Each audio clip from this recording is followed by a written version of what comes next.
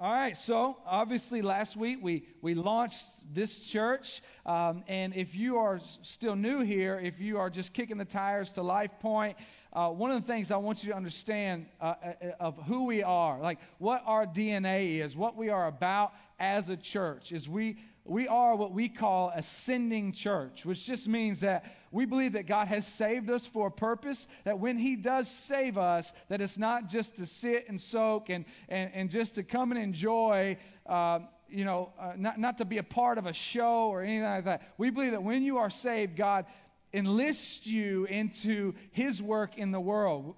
Ephesians 2:10 said He has prepared for you good works before the creation of the world, so that God has saved you for a particular purpose, a particular plan. And so we do some things to help you do that. And one of the things we do is this week and next week we're doing what we call Sending Sunday. Basically all that is we want to inform you on what we're doing as a church, where we're going as a church. I would ask you to pray about being a part of, you and your family being a part of one of these sending experiences. And let's say one of these things on here interests you. You say, man, I want to go to Brussels, Belgium. There's more information out in the hall at the Go Center. They'll have a whole list of sheets of meeting dates and prices and all those kinds of things for you to get a hold of out there in the hallway. But this just kind of gives you a quick list of what the opportunities are. Take this home, pray about maybe being a part of one of those, and see what you got to do to do that. Okay? And that's just who we are as a church. Our DNA is sending church. It's not just, you don't just get saved for your fire insurance or anything like that. You are saved intentionally by God for His work in the world. We believe that God is light and in Him is no darkness at all. We believe also that He is working through believers to dispel all the darkness in the world. That means the darkness of those who don't know Him. So you might say, I'm going to go to Belgium to take the gospel to Belgium. I'm going to go to Bangkok to take the gospel to the red light district in Bangkok. And I'm going to love girls with the love of Christ that they've never experienced before, right? I'm going to go to Belgium. I'm going to tell a post-Christian culture.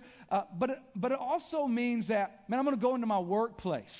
I'm going to go into that kingdom of darkness and take the kingdom of light. That's how I feel every day when I go into work, right? It's kingdom of dark. Chad's there. I'm trying to win him to the Lord, all those kinds of things. But no, seriously, like every venue that God has given you, the ball field, right? Tonight, I've got T-ball practice. Josiah's playing T-ball, right? So I'm going to be at the ball field. Every venue that God gives you to take the kingdom of light into those venues to share the gospel with every opportunity that God gives you. That's what we are. We are a sending church. We are sending you to your workplaces, to your families, to the ball field, to wherever you go, that you would be light in those places, right? We're not just a come, put your slacks on Sunday, sit and soak kind of church. We are a get involved in the mission of God to crush the kingdom of darkness kind of church. And so that's what we want to be about. And so please pray about being a part of one of those sending experiences, or pray about how is God sending you on an everyday basis to go and take the light into those places. And that's exactly what we're talking about in Romans. I mean, we are a saved people, and we get to be a part of something. That's what Romans is telling us. I told you that was coming. Be still my heart. All right, lunchtime. No, but that's what Romans is telling us and continues to tell us. And Romans 10, Paul tells us that people are going to believe in Jesus when they've heard about Him, and how will they hear unless we go, right? And so all of these things that Romans tells us, that when we are justified by Christ, when we are saved by Jesus, what our lives should look like, what the benefits of the cross put on us, and what our lives should look like. And that's no different today. So we are in Romans 5, and again, we're going to try to get through 5. We're going to try to get through 8 before Christmas, before November-ish time. And so I'm going to do my best to get through it in that amount of time. And we're calling this series A Glorious Exchange, because we are seeing the benefits of the gospel. We're seeing spiritually dead people come to spiritual life. We're seeing what happens when the gospel takes root in our heart. Last week, the beginning of chapter 5, we saw some of the benefits of that gospel. We saw that what was once chaotic lives, spiritually speaking, is now having peace with God. What was once alienation from God is now reconciliation with God, which is now relationship and closeness with God. You know, and what was once seeing trials as a burden, we can look in the face of trials and still have joy. These are the benefits of that gospel, of the justification of God being poured out on us. And today is no different. Let's read chapter 5, verse 6 through 11. And we're going to see two more benefits of that glorious exchange, okay? Verse 6. For while we were still weak, at the right time Christ died for the ungodly. For one will scarcely die for a righteous person, though perhaps for a good person one would dare even to die. But God shows His love for us in that while we were still sinners, Christ died for us. Since, therefore, we have now been justified by His blood, much more shall we be saved by Him from the wrath of God. For if while we were enemies, we were reconciled to God by the death of His Son, much more, now that we are reconciled, shall we be saved by His life. More than that, we also rejoice in God through our Lord Jesus Christ, through whom we have now received reconciliation. Okay, that's a mouthful. All right, and I read the whole thing so you can have some context as we break it down. So we talked about the benefits we talked about last week. This week we're talking about the benefits of being loved by God. Now, a couple of faulty lines of thinking that come along with viewing the love of God. Many of us, many of you even, may think today that there's no way that God could love you. Like you know who you are, you know what you've done, you know your marred past, your marred present, and your future's not looking much brighter, and you would sit there and you would say, there's no way God could love me. That's a faulty line of thinking. The second faulty line of thinking is sitting there thinking, oh, God could absolutely love me. I'm very lovable. Right? Like you're this big teddy bear and God's just like, oh, he's so cute. I'm going to love him. Right? No, thinking that we are lovable by God begins to elevate who we are apart from God. Right? And so if you come into this thing thinking, God's lucky to have me, right? That's the other faulty line of thinking about the love of God. And really, how we grasp the gospel is dependent upon how we see ourselves in light of the love of God. So, and Paul here is again reiterating how truly unlovable we were, all of us, right? And so those of you who think there's no way God could love me, that's not true, but it is true that there is nothing in us that God should love, right? So God's love is not dependent upon us. And so that's what Paul is going to talk about here. And he uses 4 words to describe how unlovable we are. The first one is weak, right? He says, for while we were still weak, at the right time, Christ died for the ungodly. So we were separated from God by sin. We were too weak and powerless to do anything about that in ourselves. So we were weak. And you know, one of the criticisms of the world that the world throws at Christians in their face is they say this. They say, that Christianity is just a crutch for the weak. And what I want to say is, you are absolutely right. You are absolutely right in that I am too weak in and of myself to get myself to heaven. I am too weak in and of myself to make myself right before God. I'm too weak in myself to be perfect in the eyes of God. So if being weak means I depend upon Christ to get me to heaven, to make me right with God, then absolutely my legs are broken. I'm so weak. I need the crutch of Christ to get me to heaven and to get me right with God. So, amen. I'm weak. The other thing the world kind of uses as a slam against us is it says, well, you're just weak-minded. Amen. Now, God, make me right-minded. Oh, well, you just need God. Amen. The problem that the world sees is that we depend upon Christ. To us, that is our glory. That is everything to us. What the world doesn't understand is that they don't understand that they absolutely need Christ. And so they play this game of I'm so big and bad. I'm strong enough. I don't need Jesus. And the reality is that they just sit in their sin. There's no way for them to get to God. Because it's when the Christian says, yeah, there's no way I can get to God in and of myself. That's when we are saved. That's when we come to Christ. It's when we depend upon Him. So yeah, we're weak. And if you look all throughout the Scripture, God loves the weak. It says in the Scripture, He says that He uses the weak to shame the strong. Isn't that amazing? Not only are we saying, yes, we're weak, but He only uses the weak, right? He uses the weak to accomplish His purposes in the world. So we want to be a people that come to Christ and say, yes, we are weak. There is nothing in us that deserves good. There's nothing in us that deserves heaven, but because we are dependent upon Christ, because He is our crutch. Matter of fact, He is our legs. He is everything to us. Yeah, we're weak. We are weak. And again, you see it in John 3 when Jesus is talking to Nicodemus. Now, Nicodemus was one of the religious elites in Judaism. He was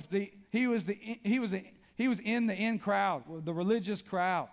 And he comes to Jesus at night and he says, Jesus, what do I have to do to be saved? And Jesus looks at him and He says, you must be born again. Now, we've heard that word before, but Nicodemus, for the first time, is hearing, born again? You mean I have to enter again into my mother's womb? And Jesus says, unless you are born again, you will not see the kingdom of heaven. What He's telling Nicodemus is, you have been dependent upon yourself for so long, and you need to understand that just like you did nothing when you were born physically. None of us did anything. We were just born. Same thing spiritually. That it is nothing in us, no work we've done, no good mounted up in us that merits salvation, but by being born again. By God reaching down and taking a dead heart and bringing us to life. That's the only way we can be saved. It's in God and God alone. It's not in our merit or in our good. It's in who He is. Now, there's some theology that goes throughout. I say theology, really it's not theology, but there's some phrases that we think is theology. It goes through our world like this. God helps those who help themselves. No, that's not true. God helps those who can't help themselves. That's who God is. If you think you can help yourself, God's going to let you do it. And until you're willing to come to God and say, I can't do this, that's when He'll help you. Another kind of slogan in our culture, I think the great theologian Lady Gaga said, we were born that way. Right? And this is kind of the theology of our culture, that we were born that way, whatever our sin is. And I think there's some truth in that. I think it's a half-truth, because the world says we were born that way, which I would agree with. We absolutely were born that way. We were born sinners. We were born helpless. Our nature was against God.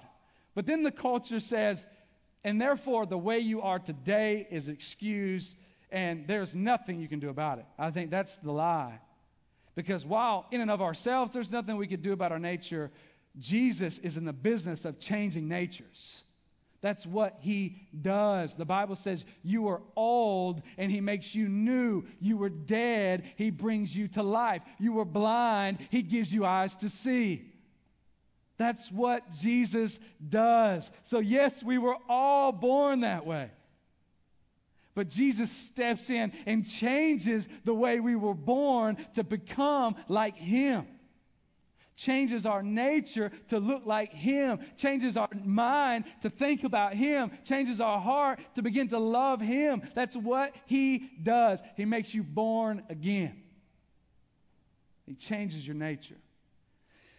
And so, man, what our world does is we try to change ourselves through behavior modification, right? If I just clean up this little piece of my life, if I stop cussing, if I stop drinking and chewing and dating girls that do, all that, if I only have 3 beers instead of 16, if I clean up the outside of my life, then God will be happy with me. No, that's not true. The outside behavior modification does not give you an internal transformation.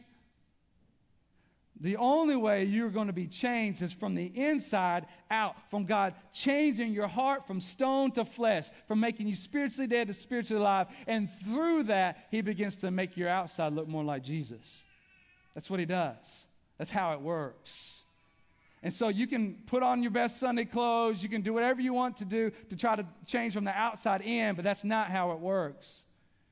We have to be dependent and weak and trust in Christ. Okay? So let's move on. Paul also says that we're ungodly. Most people don't see themselves as ungodly, but basically what this means is that when you were born, from the time you were born until you become a Christian, your whole life is spent with you as God. And so here is God, and He's not being acknowledged in your life as God, which makes you ungodly. It means that the primary focus of your life is not God. So when you were born in this world, all of us were set ungodly. We all came into this world with ourselves as God. The other thing Paul says, he says that we are sinners. Basically we are rebels against the authority of God. We worship ourselves rather than God. Some of us, begin to think we're not that bad because we start comparing ourselves to the people around us, right? And if you hang with a bunch of sorry people, you're going to think pretty good about yourself, right? But that's not the way that God works. He doesn't compare you to those around you. He compares you to Jesus. And so when I start looking at Jesus and I look at me and I think there's a big gap there. There's a big difference there. I don't compare when I look at Christ. And so we're sinners. Paul says you were born sinners. You were born rebels against God. And then finally he says that we were enemies of God.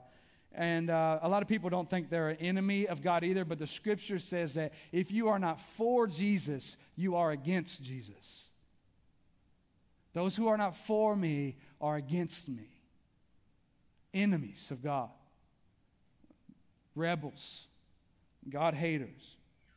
So, Paul says by our nature we are weak, we are ungodly, we are sinners, and we are enemies against God. And when we understand that, now we can begin to look at how amazing the love of God is. When we understand who we were, that we were not in and of ourselves lovable people, we can begin to see how great and amazing the love of God is. Let's look at verse 6 where he says, for while we were still sinners, at the right time, Christ died for the ungodly. He loved us when we were ungodly sinners. He died for us when we were ungodly sinners. So God doesn't love you because you're lovable. He loves you in spite of that. He loves you. We were all unlovable. And He poured out His love on us. And that's why God's love is amazing, because it's not dependent upon what we do. It's not dependent upon what we do. It's not conditional in if you have a bad day, God loves you less. Or if you have a good day, God loves you more. Right? It's not conditional in those regards. And this is what makes the love of God so amazing. But let me clear some things up, though, because I don't want you to be confused. God, just because Jesus loved and died for the ungodly, and everyone is ungodly, does not mean that Jesus died for every person on the world. What I mean by that is His sacrifice is sufficient to save everyone, but it only is efficient for those who are in Christ. Because if Christ died for the whole world, in that they are all under the cross, then everyone goes to heaven. That's universalism, and that's unbiblical. Okay? What it's saying here is that he died for those that were ungodly, those that God is saving, we were ungodly when he put us in the cross, when he saved us. We were ungodly people. And so for everyone who will come into Christ, who will by faith and trust in Christ, everyone who comes under the banner of the cross is the ones that Christ died for us while we were ungodly. We didn't have to clean up our lives before we came to Christ.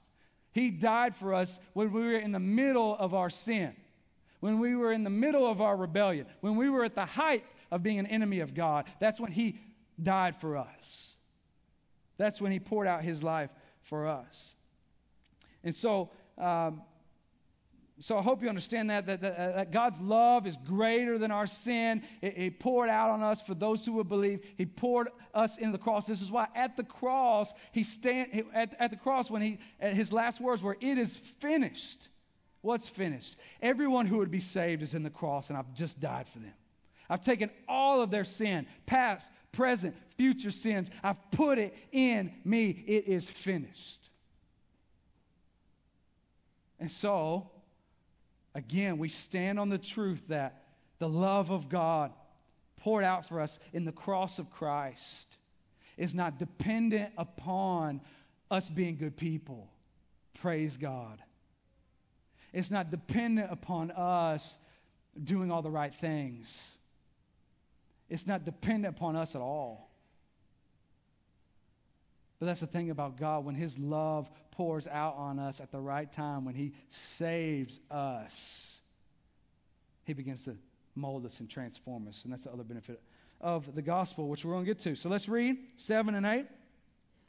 For one will scarcely die for a righteous person, though perhaps for a good person one would dare even to die. But God shows his love for us in that while we were still sinners, Christ died for us. Okay, so here's a good question for you to ask at your small group or over lunch is, who would you die for?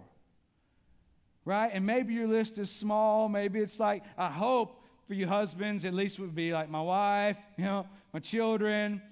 Who would you die for? And I think most everybody's list is kind of small. I hope that if some crazy person came in here, y'all would like dive in front of me. Maybe. Maybe I'm wishful thinking, right? But who would you die for? And that's the thing about Christ that's so crazy. It would be like this.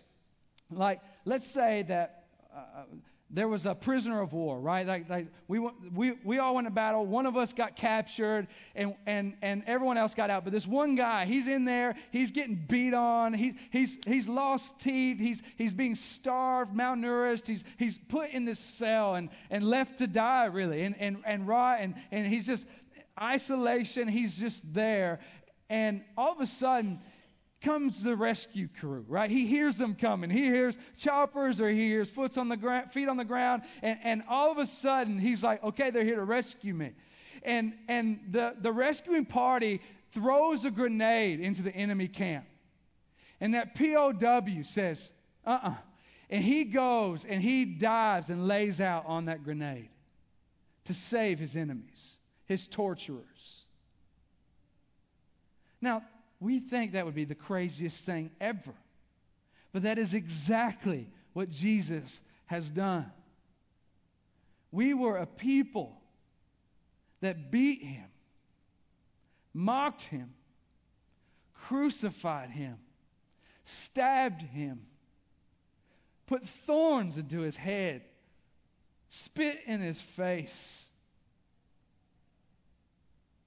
And he still took the grenade for us. We deserve to be blown up. Spiritually speaking, we deserve hell forever. But he laid himself down on that grenade, which was the cross.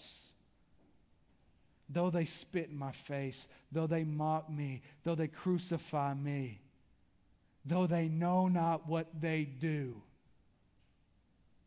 I'm laying my life down for them. That is a love that goes far beyond our comprehension. That is a love that goes far beyond anything we can dream of us doing. But God has done it. He's laid himself down. He sacrificed himself for enemies, for rebels, for weak sinners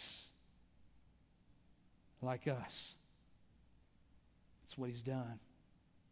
That's the beautiful thing of the cross. There are three types of love that love of God that theologians talk about. The first one is a benevolent love.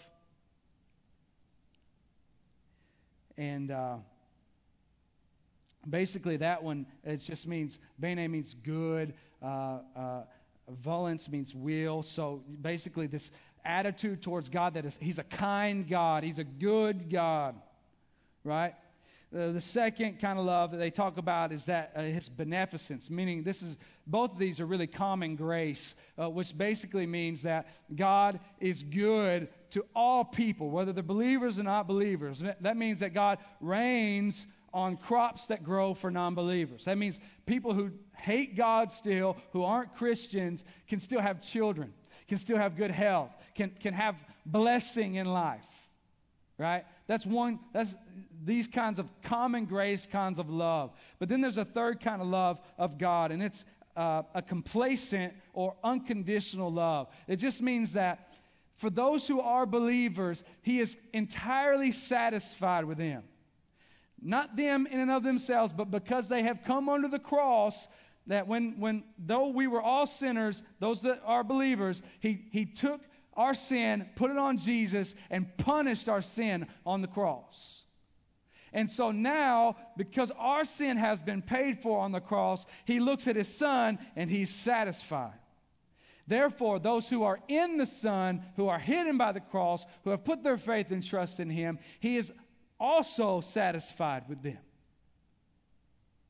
He is, and it's unconditional. There is nothing that got you in that. There's nothing that can get you out of that. John 10 talks about you being in the hand of Christ, who is in the hand of God. And nothing comes out of that hand. You are secure in your salvation. This is the other blessing of being justified by God. So you have the love of God, but you also have the security of knowing that you are saved. Because if it does not depend on you, then you can't lose it. If God gives it to you, there's nothing you have to do to keep it. See, there's this overarching theme in the church culture that says, no, I didn't do anything for my salvation, but I got to work really hard to keep it. But the reality is that the gospel that saves you is the same gospel that keeps you. Now let's look. 9 and 10. And this is talking straight to that, okay? Since, therefore, we have now been justified by his blood, much more shall we be saved by him from the wrath of God. For if while we were enemies, we were reconciled to God by his death, by the death of his Son, much more now that we are reconciled shall we be saved by his life. So the themes of this passage is reconciliation. So let me explain it. We talked last week, justification, right? If you are justified by God, you are made right with him. It's a legal term that are you right with God? Once you are right with God, once you are saved by God, it begins this process of reconciliation, bringing you back into a relationship with him, making you more like Jesus. Progressive sanctification. It's not going to happen overnight, but it is a process that makes you more like Jesus. That's what you have. You have this passage is talking about the benefits of justification is reconciliation, being made close to Christ, being made more like Jesus, all of those things. Okay, and so what this means for us is that when he declares us not guilty and takes our punishment on the cross, that means all of our sin, past, present, future sins, are in the cross. If that is the case, you can't be unsaved. You can't be taken out of that cross. If God has saved you, he will sustain you to the end. This is why when the Bible talks about different passages, it says, those who persevere to the end will be saved. And what that doesn't mean is that if you work really hard to keep it, then you're going to be saved. That's not what that means. What that means is that if you are saved, God will persevere you to the end. That's how you know that you're a true believer. If you are saved, he will carry you to heaven. He will carry you to the end of your life. That will be your complete identity from now until you go to be with the Lord. You will be in Christ. And so that's who you are if you are in Christ. You can't get out of that if you have been saved. He has secured your salvation because it had nothing to do with you. And so it doesn't matter. It doesn't matter if you're a legalistic church lady who's been in church all your life, or if last night you woke up in the back of an El Camino, didn't know where you were with a new tattoo that said Roll Tide. And that would be a bad night. Okay? It doesn't matter, right? Like what matters is, are you in Christ? So if you are evaluating some things in your life, what you need to look at is, has my heart been brought to spiritual life? Has there been a nature change in me? Has there been a shift from death to life, from blind to see? Right? Has there been that change in me? And if there has been that change, that means that Jesus did it. And if Jesus did it, He will keep it. And so we as believers can glory in Jesus all the more because we say, praise be to you, that when I have a bad day, you don't disown me. When I have a good day, you don't give me gold stars. But all my salvation is accredited to you. It's dependent upon you. It's in you that I am saved, not in me. Praise God.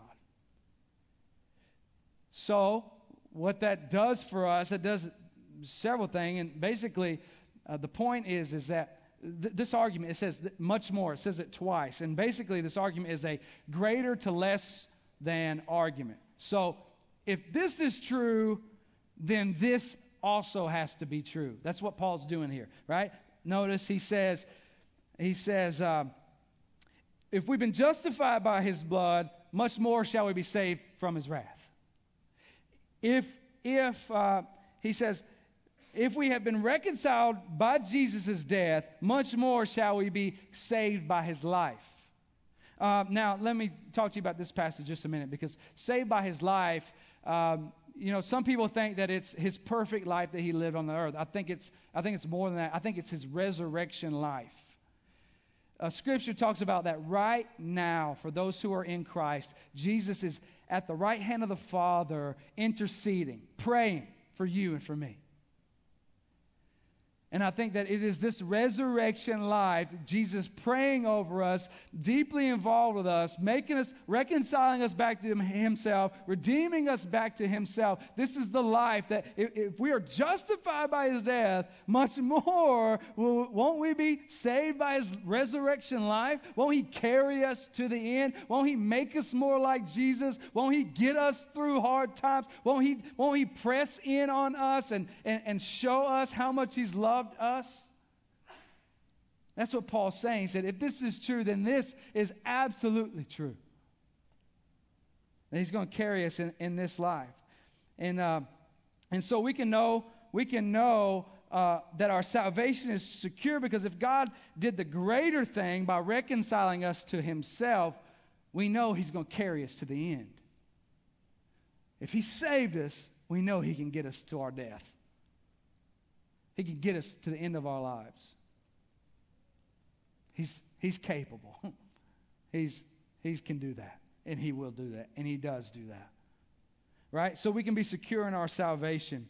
And so here's what happens when we finally believe that God justifies us, right? When we finally believe that He adopted us, He saved us, we were weak, and He poured out love on us. When we finally believe these things, we can begin to rest in what is the gospel. And the gospel is, you did nothing for your salvation. You didn't deserve it. God gave it. You didn't earn it. Jesus earned it. This is the gospel. The bad news is that you were born a sinner, a rebel, an enemy of God. The good news is that Jesus, in spite of that, while we were still sinners, died for us and made us His own. That's the gospel. It's not it's not church world of if I work real hard, God will be pleased with me. No, that's not the gospel. It's not if I clean up my life on the outside, then everything on the inside will be great. No, that is not the gospel. The gospel is you were damned. Every one of us. No good. And Jesus said, mine. I love you. I've died for you. And you can't escape my love. Mine. This is the gospel. And that's why it's secure. That's why we can have security in this, because it didn't depend on us. If you earned it, you can lose it. But the benefits of justification is the love of God, and that He loved us when we were still enemies of Him. And that the security of our salvation is that it depended on Him, and it will depend on Him to the end. Now, I saved a piece of this to the end because I wanted to just share it with you. If you go back to 6, where it says, for while we were still weak, at the right time, Christ died for the ungodly. Let me tell you why some of you get on my nerves.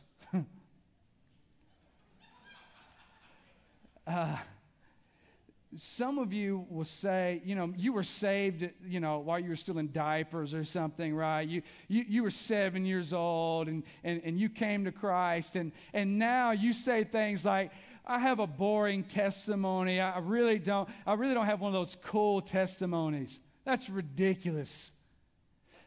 The Bible says, at the right time, Christ died for the ungodly. Your salvation, at whatever time it come in your life, whether it was 7 years old or 57 years old, it was in the perfect timing of God. And the testimony that He has given you is the testimony of God's saving, not of your wickedness.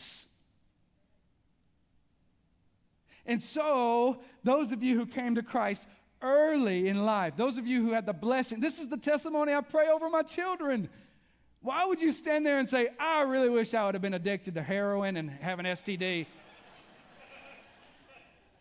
I'm going to get in trouble. That's dumb. That's just dumb, right? Like, that's ridiculous, right? This is the testimony I pray with my children. I pray my children see their parents love Jesus. I pray that my children see their parents and are surrounded by godly men and women that come in their home, that eat with us, have drinks with us, and just enjoy fellowship together, that we love Jesus. I pray that my children will say one day, I came to Christ when I was young, and God has done a work in my heart and my life ever since that time. That's a testimony I pray over my children. But also hear me. If you're 57... if you came to Christ late and you have a lot of baggage that comes with that, in the right time, God saved you. In His perfect timing, He drew you to Himself. Now, the glory in that is that He will turn what the enemy used to kill you and destroy you, and the ashes that He's burned in your life, and He will turn those and make them into a testimony for the great grace of God. And it's a beautiful thing that it's not too late for any of us, if you still have breath in your lungs, to come to Christ today. That's why it says at the right time, and maybe today is that right time for some of you. Maybe today is the right time to come to Christ, to be saved by Him. He says, believe upon me, upon the cross, and you'll be saved. Let's pray together. Jesus, we love you so much, and we glory in all the benefits of the cross. And I pray if there are those who are not yet believers, that today would be the right time, Jesus, that you would save them, and you would do a great work with them. I pray, Father, that you would move in this place in a mighty way, that we would be a people that rejoice in, that glory in our salvation. That we would be a people that say, isn't God great to save a wretch like me?